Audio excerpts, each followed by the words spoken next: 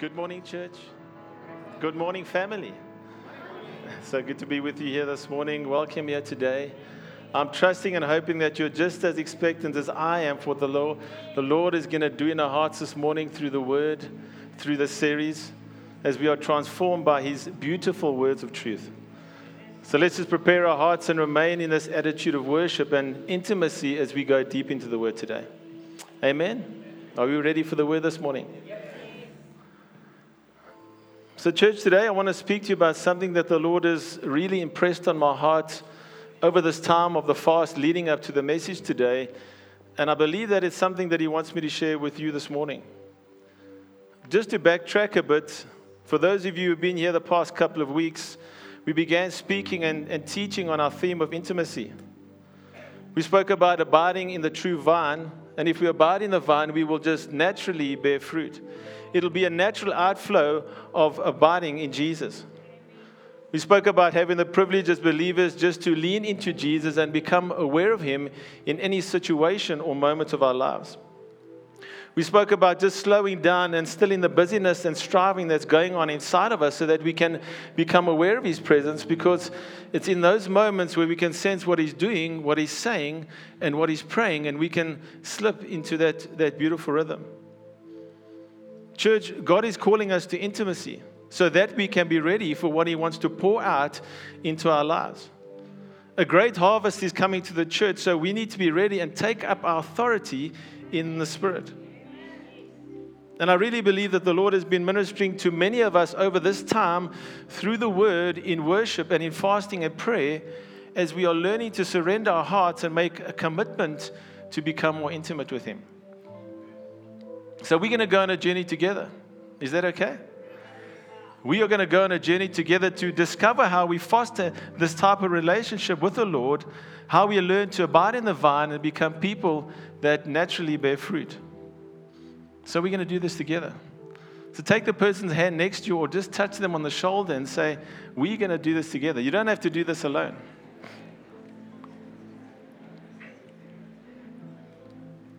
Amen.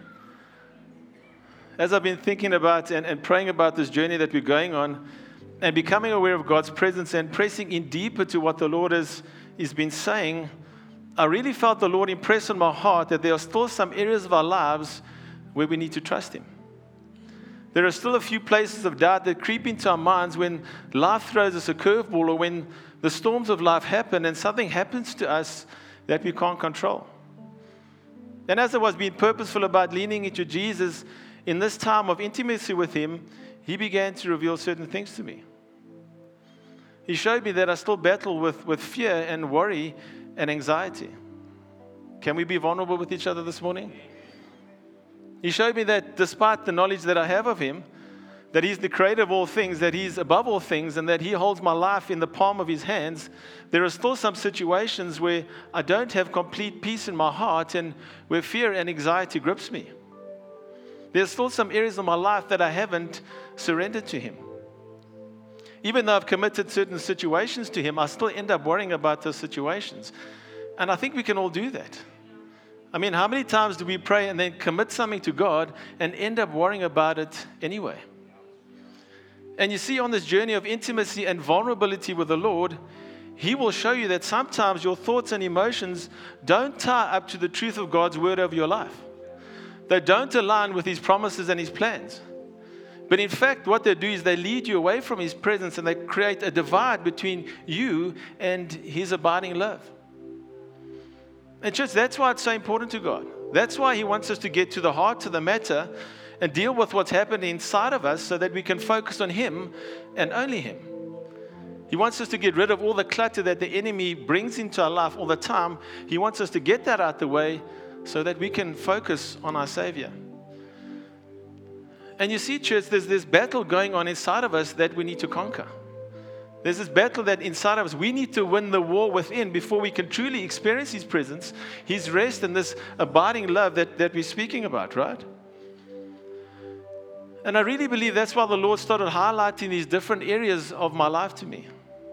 And maybe He's doing the same to you, so that He can show us what is preventing us from stepping into this place of intimacy with Him. Because it's in this place that we will find rest, we will find joy, and we will find peace, and we will walk in our purpose. And it's a journey, church.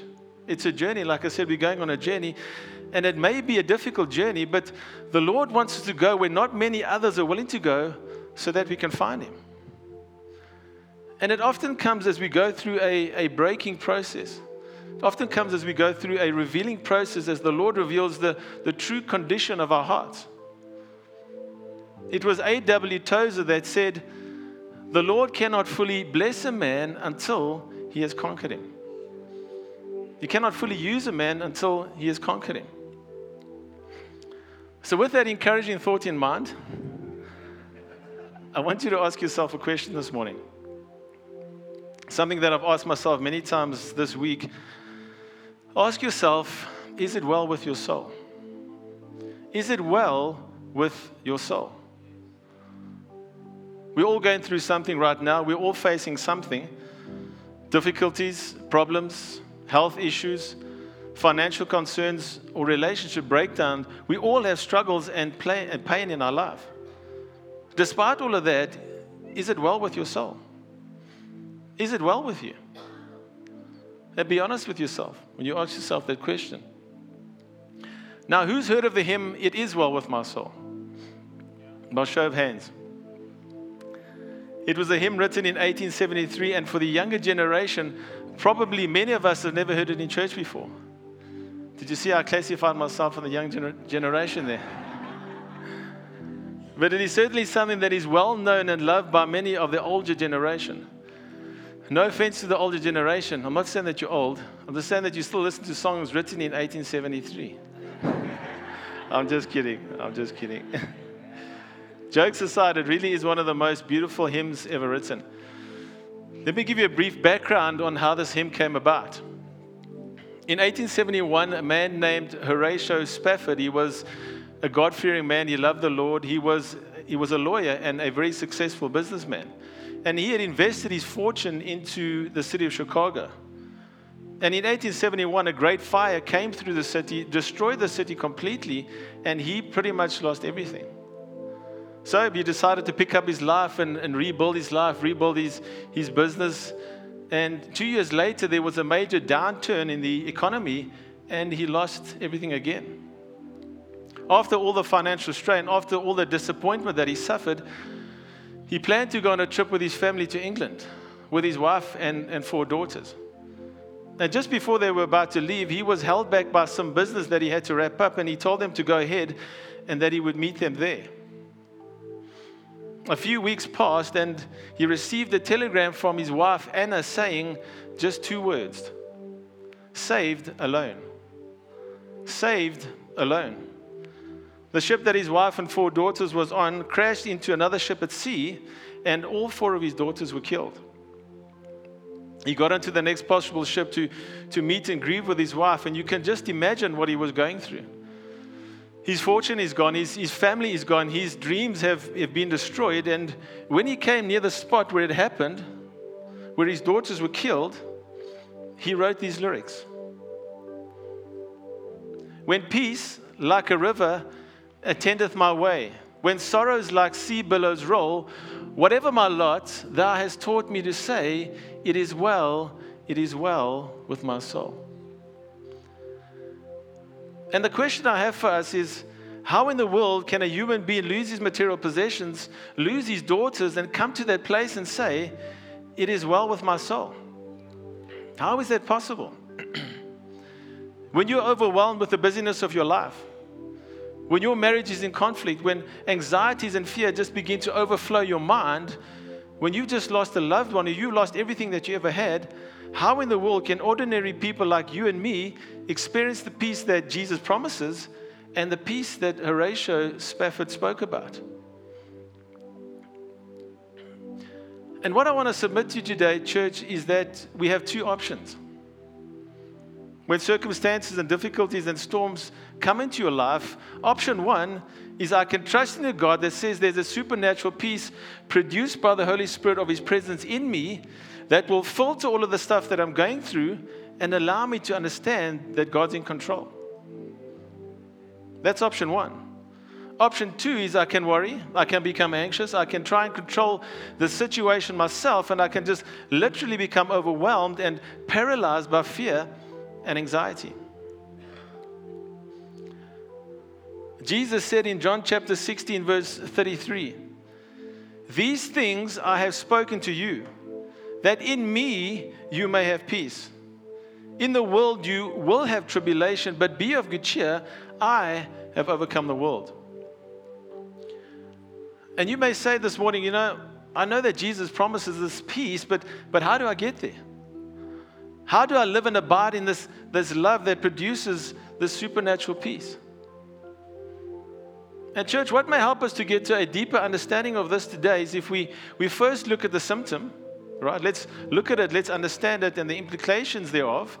And then we look at the solution in Christ Jesus from God's word, exactly how you and I can respond in a way where He promises that we can experience this type of peace. Is that okay? And church, what is the opposite of peace?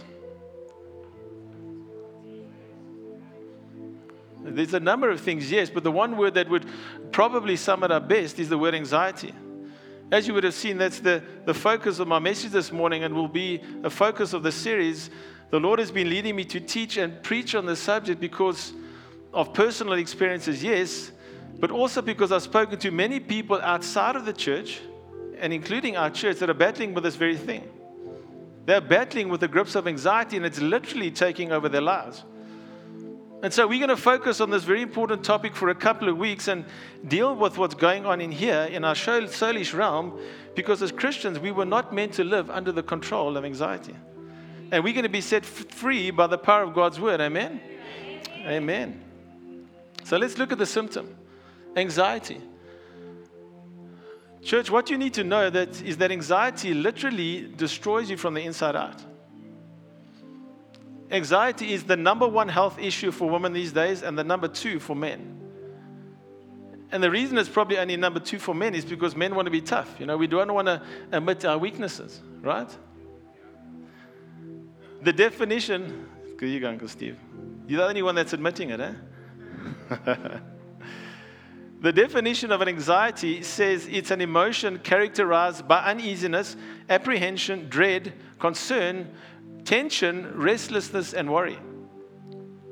The anxious person often anticipates misfortune, danger, and destruction before it ever happens. The causes of anxiety are fear of the future, fear of conflict, and regrets over the past. And it's often referred to as a meteor shower of what ifs, What if I do this and that's going to happen? Or what if something happens to me a week from now or 2 years from now? And here's what it does to you. Listen to the list of what it does. In fact, the classical definition in Greek of the word anxiety literally means a divided mind. A mind divided into hundreds of different directions. In German, the word anxiety has a picture of someone being strangled. In other words, if you're anxious, your circumstances are literally strangling you, choking the life out of you. That's what anxiety does. And it does it psychologically, it does it emotionally, and it affects you physically. And if you're an anxious individual, you may be some of the following. You may be hyper alert, irritable, fidgety, or overdependent.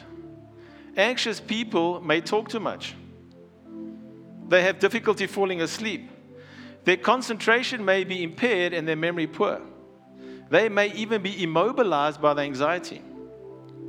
Some other symptoms of anxiety are headaches, quivering voice, episodes of hyperventilation, abdominal pain, nausea, and diarrhea. That's bad, right? But it gets worse. This sounds really encouraging, doesn't it? High blood pressure, rapid heart rate, fainting episodes, frequent urination, and impotency. Anxiety is the underlying cause for many psychological problems, which include neurosis, psychosis, physio-psychological disorders, and phobias.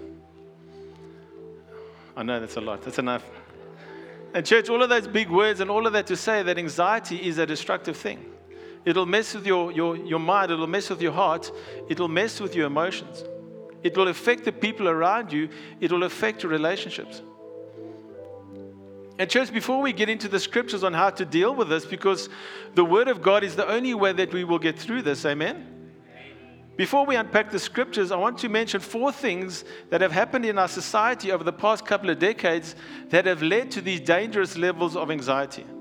I want to give you a couple of practical examples this morning.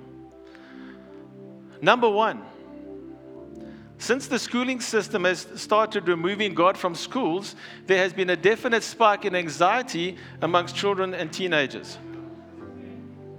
And I know the parents are thinking, it's extra workload, it's extra curriculum and all the pressures that come with it, but I don't believe this is just a coincidence. Did you know that the average high school student today, listen to this, parents, the average high school student today has the same levels of anxiety as the average psychiatric patient in the early 1950s. A recent study done by a well-known research center shows that anxiety and depression top the list of problems that teens face today.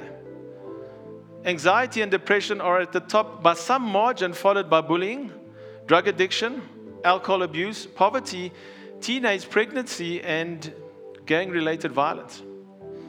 Right at the top of the list for our teens, our children, our teenagers, and even our young adults is the sense that anxiety is taking over and consuming their lives. But it's not just this age group, as we know. It's all of us. It's all of society. It's become an epidemic. Number 2, we are less socially connected than ever before. I think this is quite an obvious one because we have replaced real relationships with technology. In the 1950s, 60s, 70s, 80s, and 90s, people did life together much more than they do today. Today, a lot of us sit on our PCs and our cell phones, and that's our form of relationship. And no judgment here because we can all fall into that trap, but here's what it's done. It's caused a decrease in real relationships, life on life, where you can learn from each other, grow together, and impact other people's lives. And a decrease in tangible relationships increases your levels of anxiety. Why? Because God designed you for life with others. God designed you for life with others. That's why it's so important to foster these types of relationships. That's why it's so important to come to church and get involved in the Connect group. Because we were meant for relationships. Being in community. People with people will bring down your levels of anxiety. Number 3, and this is a very big trap these days. Because of our access to all sorts of social media, we are now more aware of what others have. And we start to compare ourselves. And the comparison trap will cause your anxiety to increase significantly. And all studies are showing that the more social media that you engage in, the higher your anxiety levels climb. We're always reading other people's statuses and stories and comparing our lives to their highlight reels. Their perfectly filtered photos or their extravagant vacations all around the world. And we start to compare ourselves. And before we know it, we start to feel like we're a bunch of losers. We've been left behind and our lives seem insignificant because we are now comparing ourselves with others. Number 4, today we are much more aware of local and global tragedies than ever before. We are instantly aware of terrorist attacks, suicide bombings, and wars and rumors of wars. We are made aware of all these diseases and viruses that are breaking out throughout the world, and we become anxious. And as soon as we see someone with a mask on, let's say at the mall, we just assume that the coronavirus is in the country, and we turn around and walk as fast as we can in the other direction, right? All of these instantaneous online forms of communication cause us to be aware of what's happening all around the world, and here's my point. Our brains and our hearts were never meant to receive so much bad news so quickly. The rate at which we are receiving information these days is outpacing our ability to process it. And this is boosting our anxiety levels subconsciously. We don't even know about it. So we need to take control of that, right? And I don't want to sound sarcastic when I say this today, and excuse me if it comes across that way, but do you know that you can actually control the amount of time that you spend on your device? Pastor Ronald spoke about it a couple of weeks back, where you can set limits on your phone to how much time you spend on each app. That's a good start, right? But then you still have the problem. You got your phone with you. You put it on your table when you're at work, or you put it on the table when you're having a business meeting, or you're meeting with friends or family for a meal. And you have these constant notifications popping through the whole time. Your emails, your SMSs, your WhatsApp notifications, news flashes of bad news happening, or Facebook and Instagram notifications telling you to look, someone has posted for the first time in a very long time, right? And you feel compelled to look. Did you know, and this is very basic, but it set me free. Did you know that you can turn off these notifications and actually decide yourself when to look at all these things? Right? You can keep confined to a certain period of time every day as opposed to being inundated 24/7. And church, this may seem like a very basic thing that I'm speaking about to this morning, but if we don't make little changes to our day and monitor what we allow in here and here, we will allow the constant bombardment of information to control our lives. Sounds ludicrous, but we can allow these devices to control our lives. But we have a choice. We can take back that control. And church, when we bring these 4 points together, what I'm trying to say is that without God, with God trying to be removed from everything in society, and the fact that most people are not connected relationally, therefore becoming alone, while comparing ourselves to others, and at the same time trying to process tragedy after tragedy after tragedy, all of that is a tried and true recipe for all of us struggling with more anxiety. And if you're an anxious person, if you struggle with anxiety, it doesn't make you weird. It doesn't make you some abnormal person. It doesn't make you a weak individual. It just makes you human. So if you've been building up some anxiety just by what I've been telling you this morning, you can relax. We all suffer with it from some degree to another. And our church, I know this is a lot of information that I've given you, but as I said earlier, let's look at the symptom. Let's understand it and the implications thereof. And then we can unpack the solution in Christ Jesus from God's word, exactly how you and I can respond in a way where he promises that we can experience this type of peace. Amen? So we're going to get into the word this morning. Are you ready for the word? Are you ready for the word? Go with me this morning to the book of Philippians, chapter number 4. The book of Philippians, chapter number 4, and let's pick it up in verse 4. And church, this will be the key scripture for our series on anxiety. And I really believe the Lord will minister to us as we go deeper into the understanding of this passage of Scripture. And I want to encourage you not to miss a Sunday in this series, because I believe that the Lord wants to set us free from the grips of anxiety. Let's pick it up in verse 4. Rejoice in the Lord always. I will say it again, rejoice. Let your gentleness be evident to all. The Lord is near. Do not be anxious about anything, but in every situation, by prayer and petition, with thanksgiving, present your requests to God. And the peace of God, which transcends all understanding, will guard your hearts and your minds in Christ Jesus.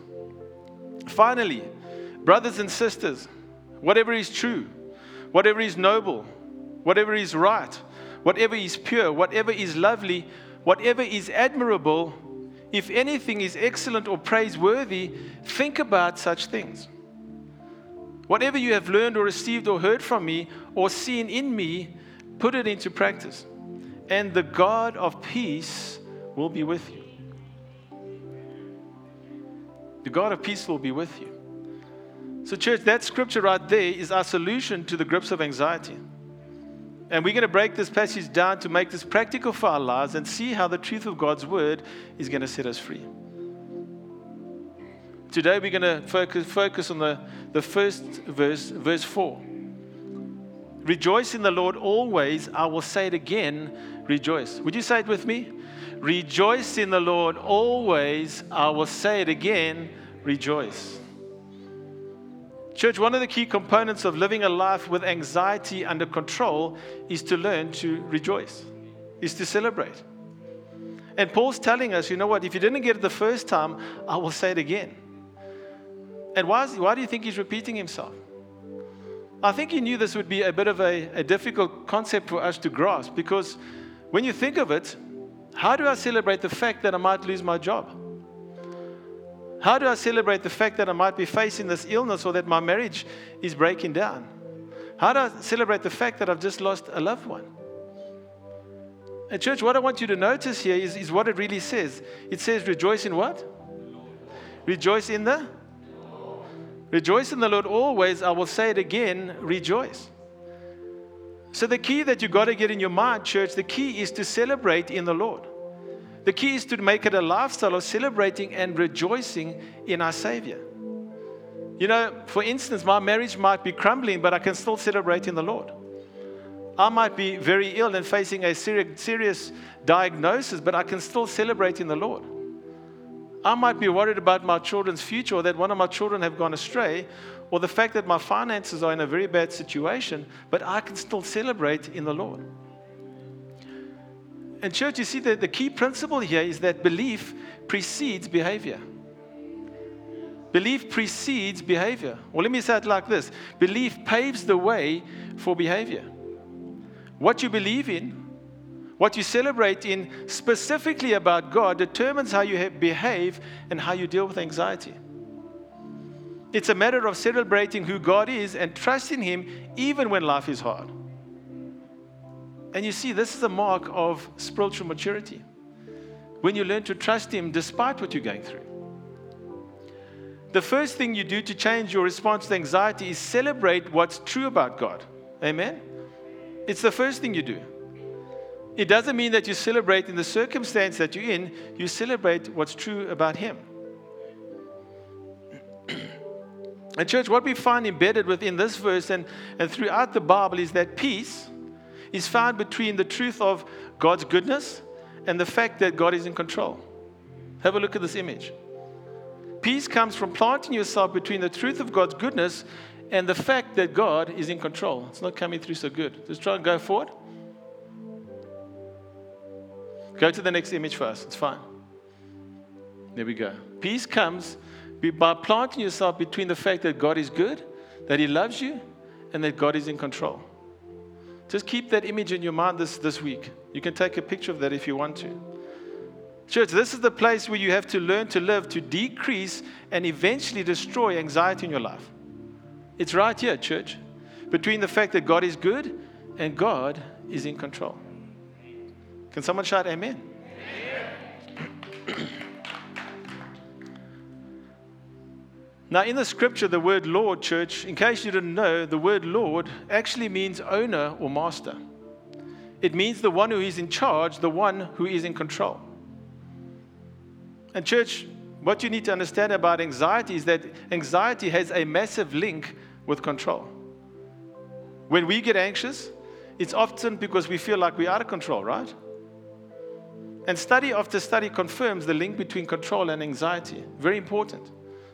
When you're in control, or you think you're in control, your anxiety might go down for a little while, but I hate to be the bearer of bad news, you're not in control. The truth is, I'm not in control even though I may want to take control. And anxiety increases as perceived control decreases because it's a perception.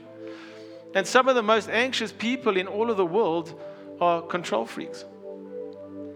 And as much as we like to think that we can control certain situations, church, as we walk with God, we slowly realize that God is really the only one in control.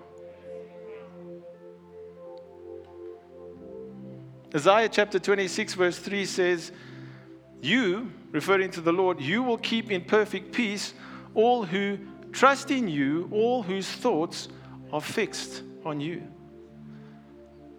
Church, Paul, when he says, rejoice in the Lord always, I say it again, rejoice, he wants us to really get hold of this principle. He understands the importance of this.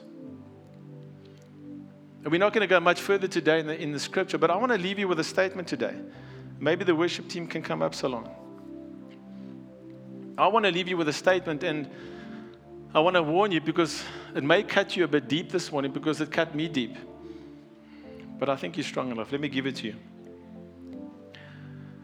Church, what you are anxious about the most in your life reveals where you trust God the least.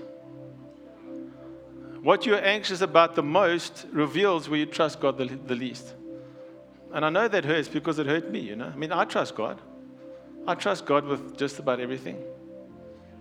Do I really? Do I trust Him with everything? Do you trust Him with everything? If your main cause of anxiety is your finances, it's probably because you trust God the least in that area of your life. If your children have become your greatest cause of anxiety and you've placed your children on a pedestal, it's probably because you trust God the least in that area. Do you know that God loves your children more than you do? At stages of pastoring this church, it's easy for Pastor Ronald and myself to become anxious when we think about the huge responsibility that we have towards God to effectively take care of His flock. And that responsibility will never change, church. But as we go on this journey of growing in Him, He's slowly reminding us that He loves His church more than we do. Amen?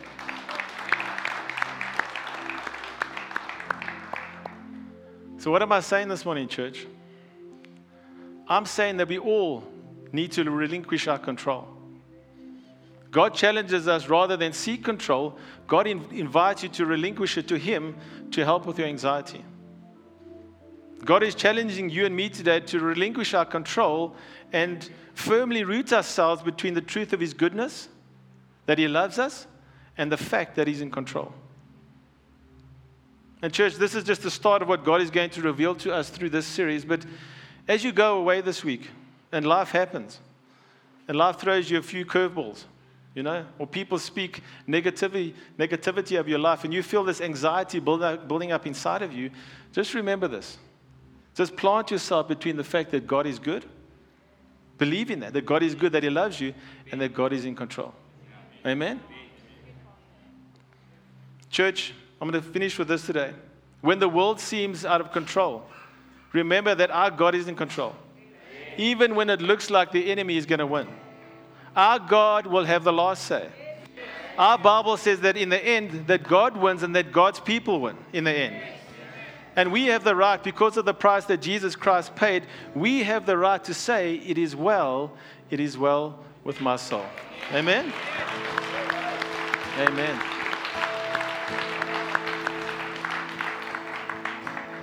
And if you believe that this morning, if there's even just a little bit of belief inside of you, a little bit of faith stirring inside of you, if you believe that God is good and that He's in control, would you just give Him a great shout of praise in this place? Woo!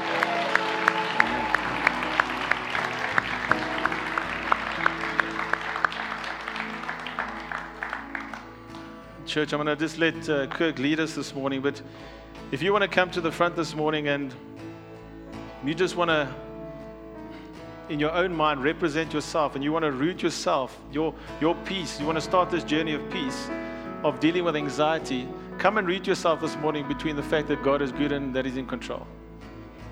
You can come to the front this morning. We're just going to a time of ministry. But church, if you feel also there's certain areas of your life where you want to relinquish your control to God, you may have surrendered everything to God, but there may be some things, one or two small things, that you're still trying to hold on yourself and trying to take care of yourself. I want you to come forward this morning. Come, feel free to surrender it before the Lord this morning. And let this be the starting point of all of us dealing with the grips of anxiety. Amen. Please stand with us.